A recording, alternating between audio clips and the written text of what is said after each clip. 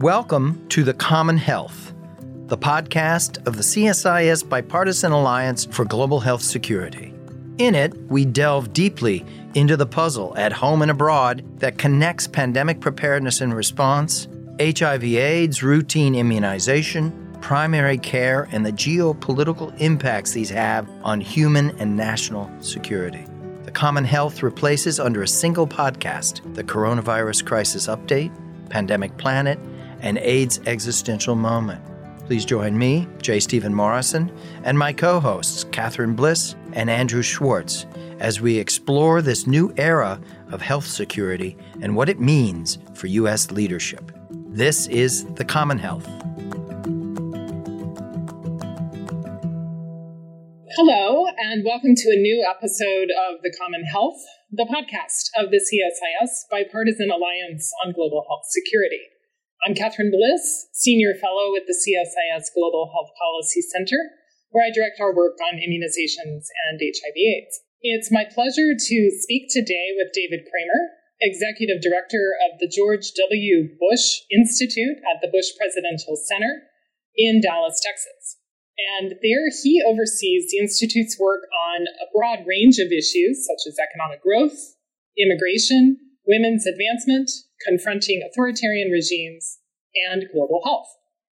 Now, David has worked in the field of democracy, human rights, and public policy for more than 2 decades. He served as an Assistant Secretary for Democracy, Human Rights, and Labor at the State Department during the Bush administration, was the president of Freedom House, and was a Senior Transatlantic Fellow at the German Marshall Fund. We first met about 20 years ago when David was working for the Undersecretary of State for Global Affairs, and I was an International Affairs Fellow with the Council on Foreign Relations, where I was placed at the department really to begin to learn more about the intersection of global health and foreign policy.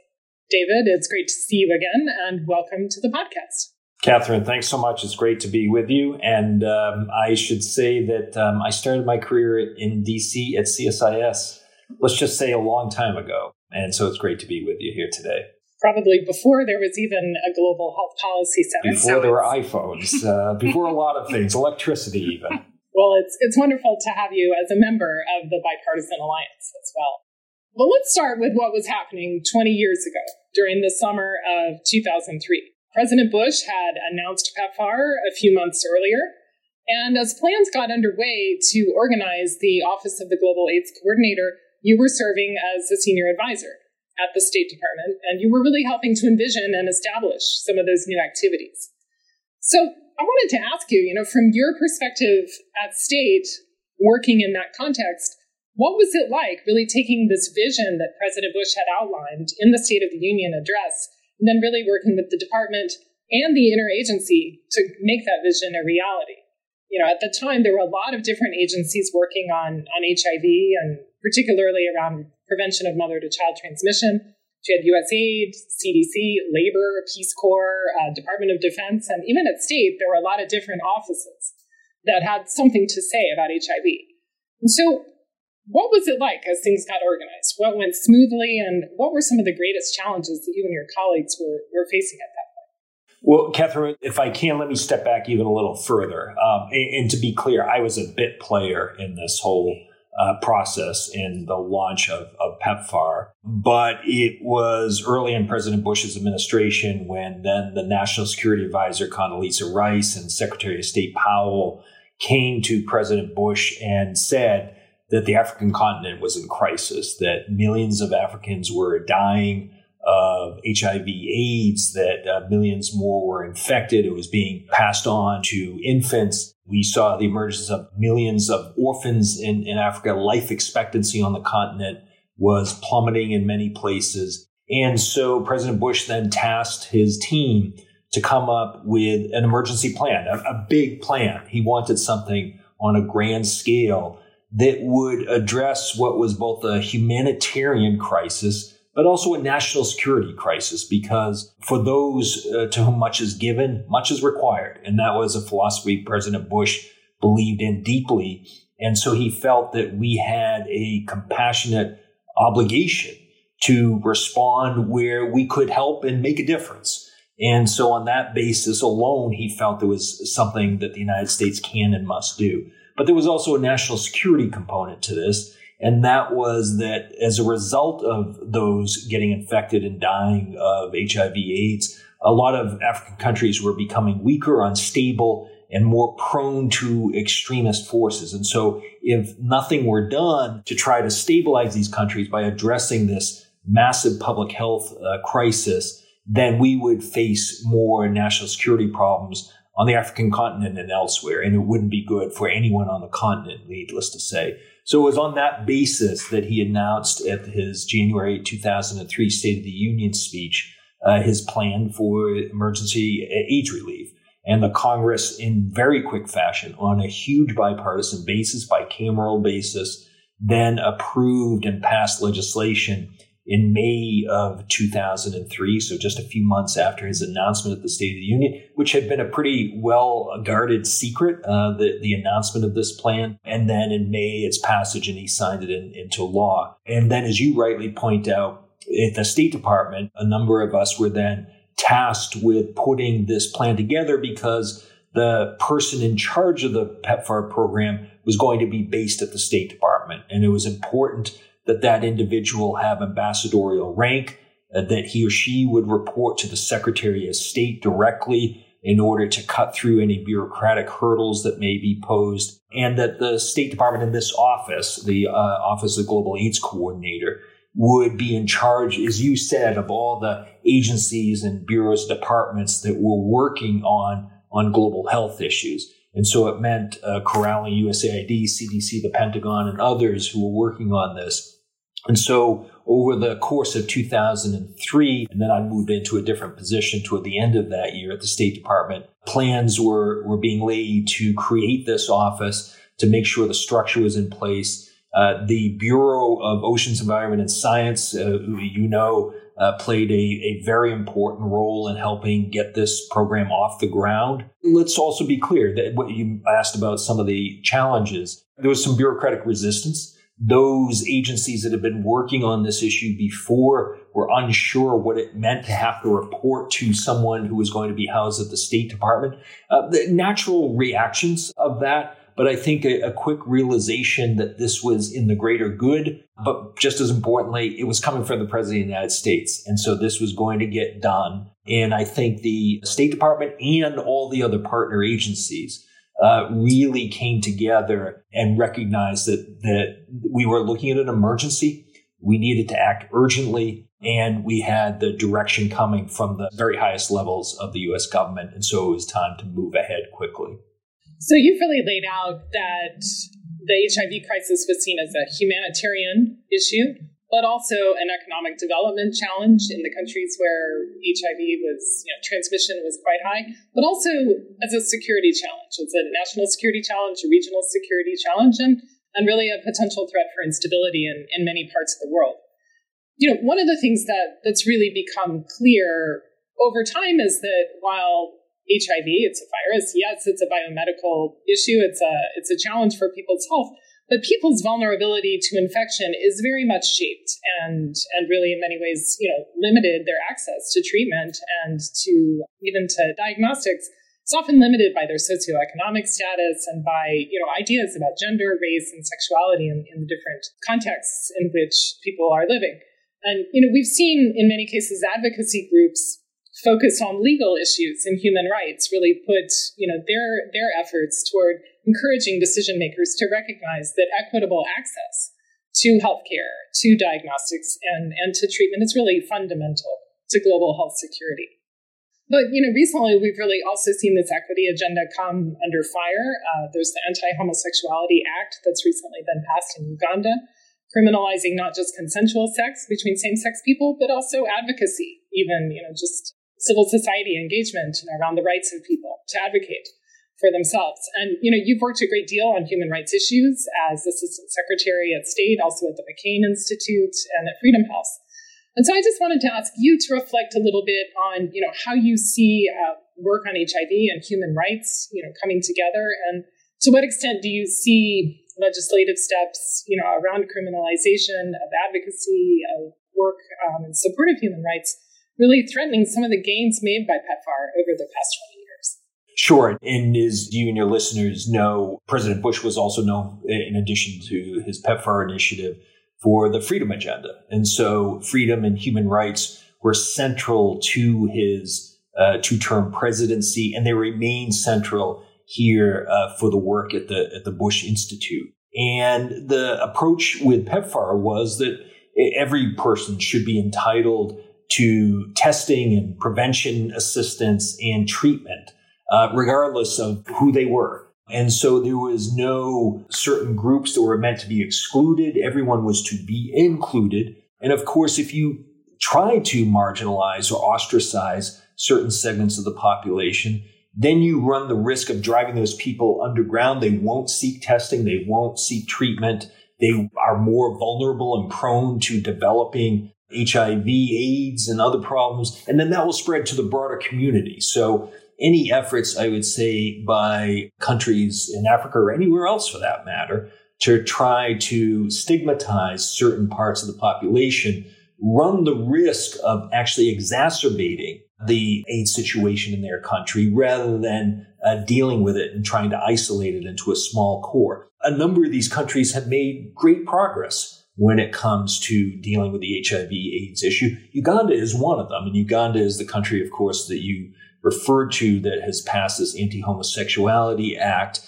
Uganda has had a really strong track record when it comes to dealing with the HIV/AIDS pandemic. And yet the concern with the signing by President Museveni on this act is that it will drive those who are in the LGBTQ plus community underground. They'll be afraid to go seek help, counseling, treatment, testing, you name it.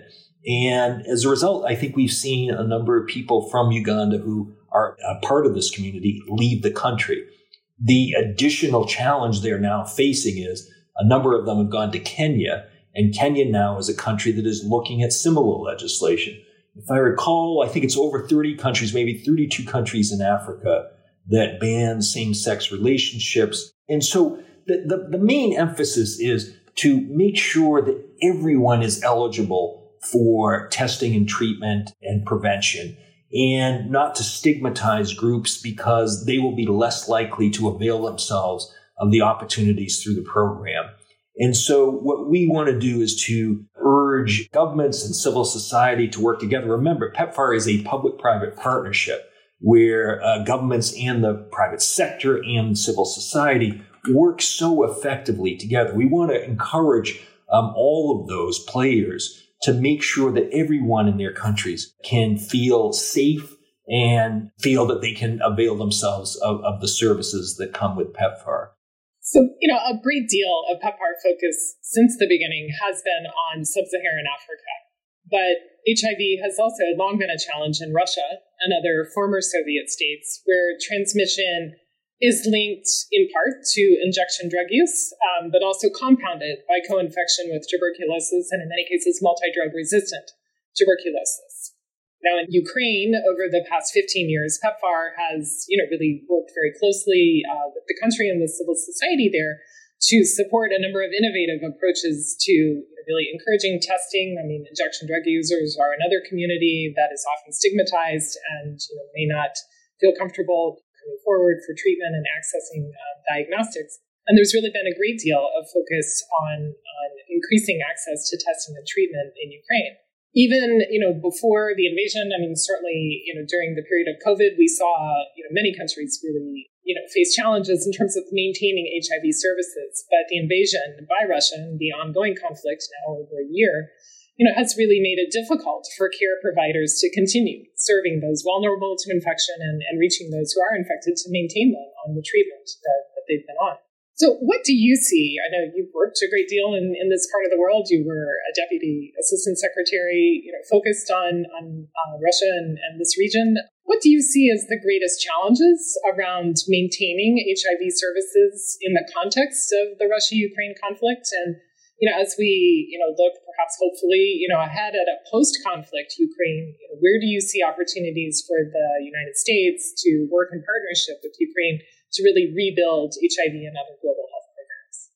Well, sure. And as you indicated, Catherine, Ukraine is a PEPFAR partner. And Ukraine in this region, if I recall, has the second largest segment of the population dealing with the HIV/AIDS situation. And Ukraine was making great strides, however, before the invasion. And of course, we have to remember the invasion didn't start just in February of 2022. It started in 2014. And so as a result of that, we saw those who were in the Russian-occupied parts of Crimea and Donbass not really receiving the treatment and assistance that would have been afforded them if they had remained under Ukrainian control. But we held an event, the Bush Institute hosted an event in Washington in February to mark the 20th anniversary of PEPFAR.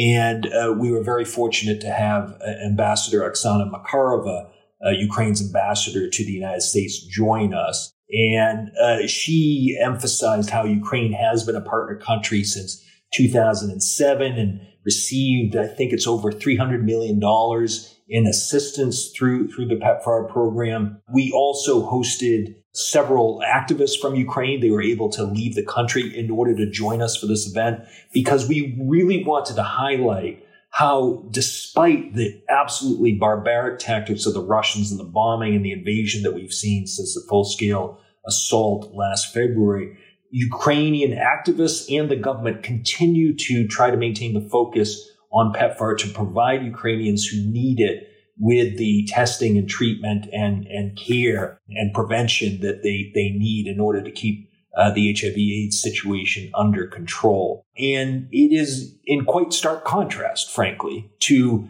the country that's invading Ukraine, Russia, where it does have the highest part of the population dealing with HIV/AIDS of any country in that region. And we see, and forgive me for getting a little off on a tangent, but obviously the Russian leadership doesn't care about human life, whether it's Ukrainian or Russian for that matter. And they don't really care about those who may be dealing with HIV. There is an attitude in Russia, perpetuated by the government, that those people probably deserve it. And so there isn't much attention devoted to this issue, just as there wasn't much attention, frankly, devoted to Russia's COVID crisis, where COVID undoubtedly inflicted real losses among the Russian population there.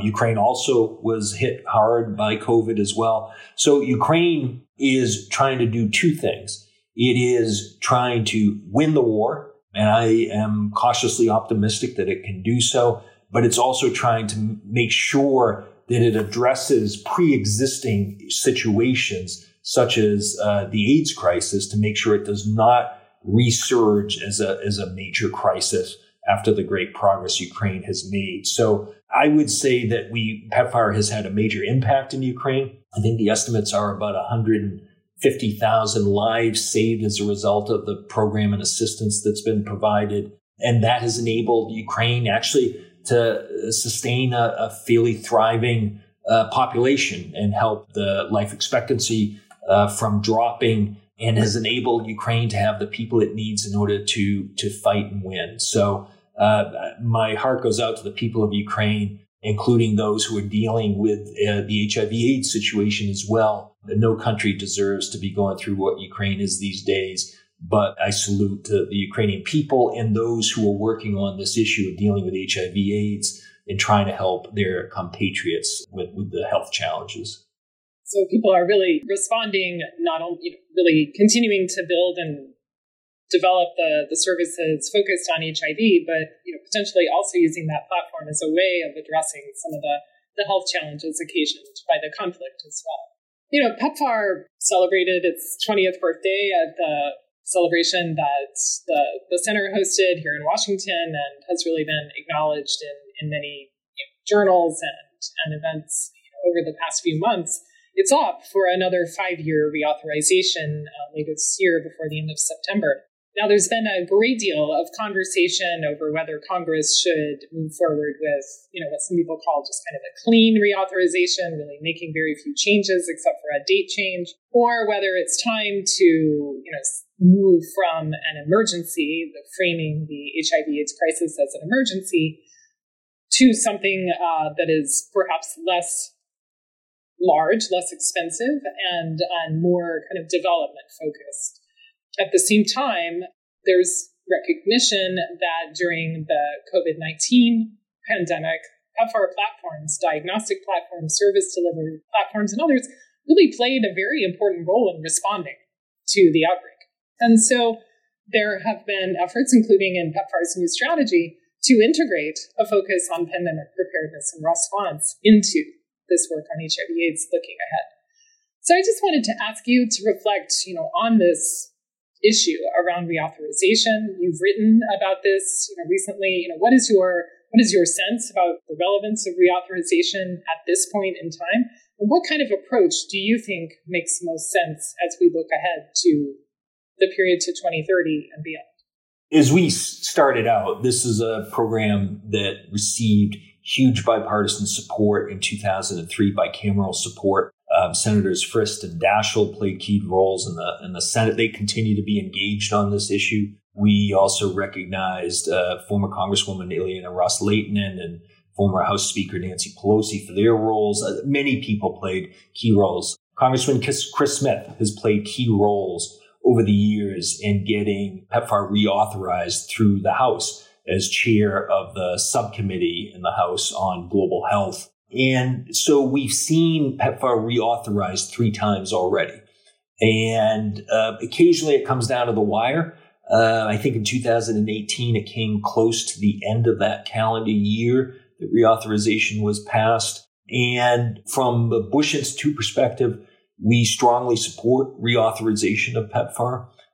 We think it is arguably the most successful foreign assistance program, at least in terms of global health, that has saved over 25 million lives, has prevented the transmission of HIV from the mothers who may be living with HIV to their newborn. It has provided invaluable treatment and assistance that has enabled these countries to thrive and has raised the life expectancy in these countries. So it's an incredibly successful program. And it is in large part due to the generosity of the American taxpayers. We have provided, I think it's over $100 billion over the course of the 20 years. We also contribute to the Global Fund to fight HIV, AIDS, TB, and malaria. And through the reauthorization process, it's important to note that the U.S. contribution to that global fund is capped at 1/3 of the contributions. In other words, the way it's set up is we are forcing other countries, or encouraging other countries maybe,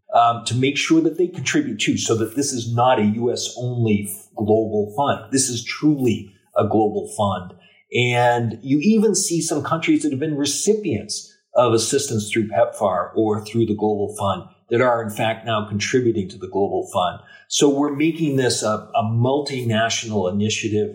And to be clear, it is not meant to go on forever. There is the word emergency in the title of PEPFAR.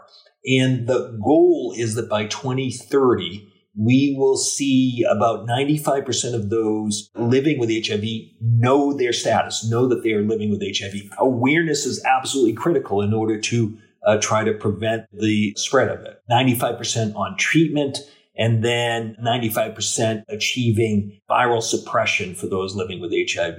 So that's the goal by 2030. There was a bit of a setback during COVID. Some attention and resources were deflected to deal with the COVID pandemic, understandably. This is also, by the way, one of the side benefits of PEPFAR, which is a lot of the infrastructure that came about through PEPFAR assistance, health clinics, testing, diagnostics, all of these things. It is a very data-driven process, a program that became very helpful in dealing with the COVID crisis. And Africa, as a result of that, was not paralyzed as some countries were by the COVID-19 pandemic. And so there are huge positive spillover effects as a result of what PEPFAR has done over the years. None of us, I think, wants or expects this program to go on in perpetuity. The hope is, I think, that this reauthorization now up this fall, maybe an extension beyond that to get to 2030 or so, is what we need. It would be a mistake to not continue the program, to end it now, because that would lead to some real setbacks. There's been this talk, as you know, Catherine, about creating a new bureau within the State Department to dealing with global health security issues. and PEPFAR would be part of this. There too, we want to make sure that the PEPFAR funding is protected. And so it's important to protect this program, to make sure the ambassador, whoever is in that position, reports directly to the Secretary of State so that that ambassador position has the necessary diplomatic heft, if you will, to deal both interagency within the U.S., but also overseas with other governments. So we recognize that there have been concerns raised. We take them seriously, and yet we want to make sure everyone can get on the same page so that the most successful global health program in history can continue and do its job. And so it sounds like, we've seen over the past 20 years, from its inception, PEPFAR really has enjoyed a great deal of bipartisan support.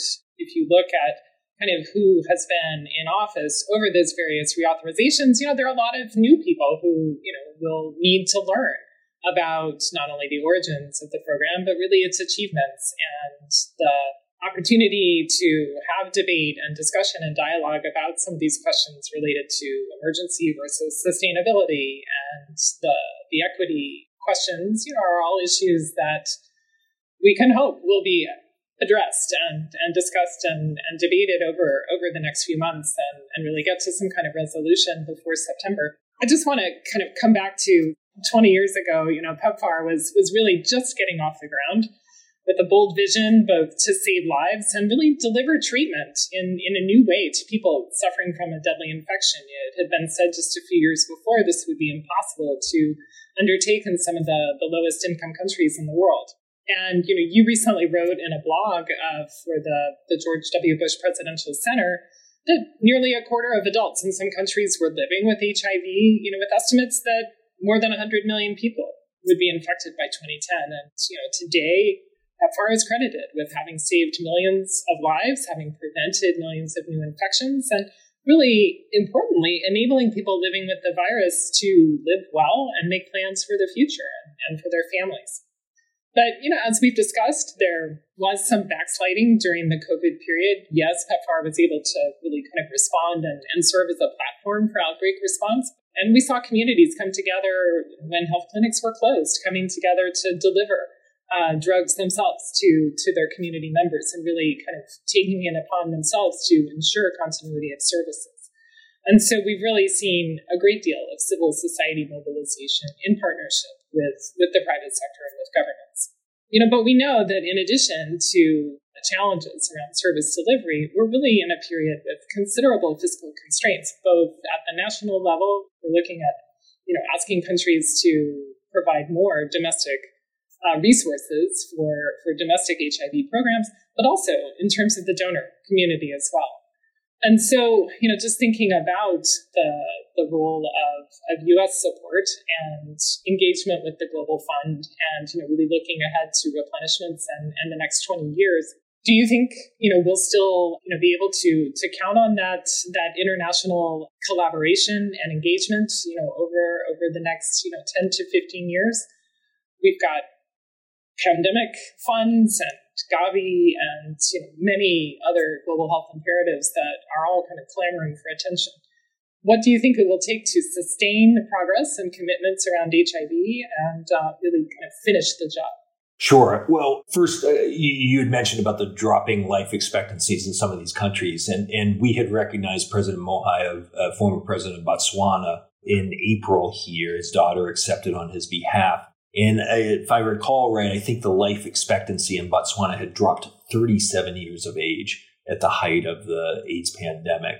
Botswana has made great strides, and it's one of the reasons we wanted to recognize President Mohai, but also many other leaders and civil society activists in Africa, because there has been buy-in from Africans in this process. It was not presented as something being imposed on them. It was viewed as a partnership with the United States and then other countries that got involved through the Global Fund. And I think making that clear has been critically important to its success. I mentioned earlier the role of faith-based organizations. That has been, I think, a really important part of the success of PEPFAR on the African continent. And so the continuation of their role will remain important.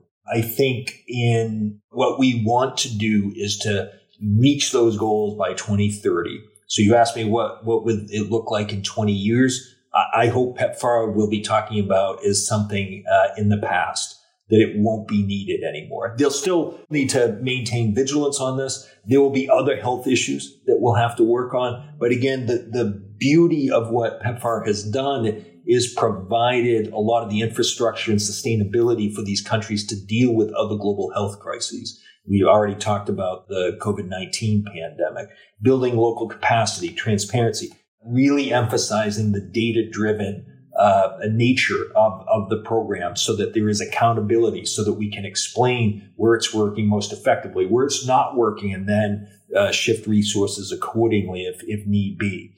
Emphasizing the multilateral, multinational collaboration that's been at the center of dealing with the HIV/AIDS pandemic through PEPFAR and through the Global Fund, and making sure that all those who need it, whoever they might be, whatever they might be, have access to the prevention and testing and treatment that is available through these programs. We, the United States, have been behind and a leader in a program that I mentioned before has saved over 25 million lives. That naturally is going to engender goodwill toward the United States. And I think what we could do over the next few years is to try to raise awareness about the good that we have done, the contributions we have made to saving lives, to contributing to stability, prosperity on the African continent and elsewhere where PEPFAR is active. You contrast that to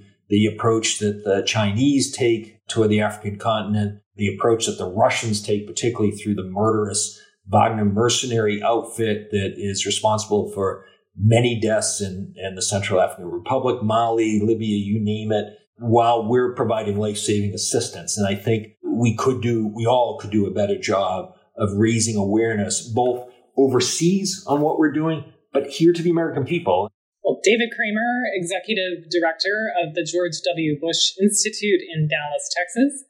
Thank you for taking the time to speak with me today. You really traced the kind of historical evolution of PEPFAR as a vision for an emergency response to an international crisis, and really the focus both on the humanitarian agenda, the economic development, and linkages to national security as well.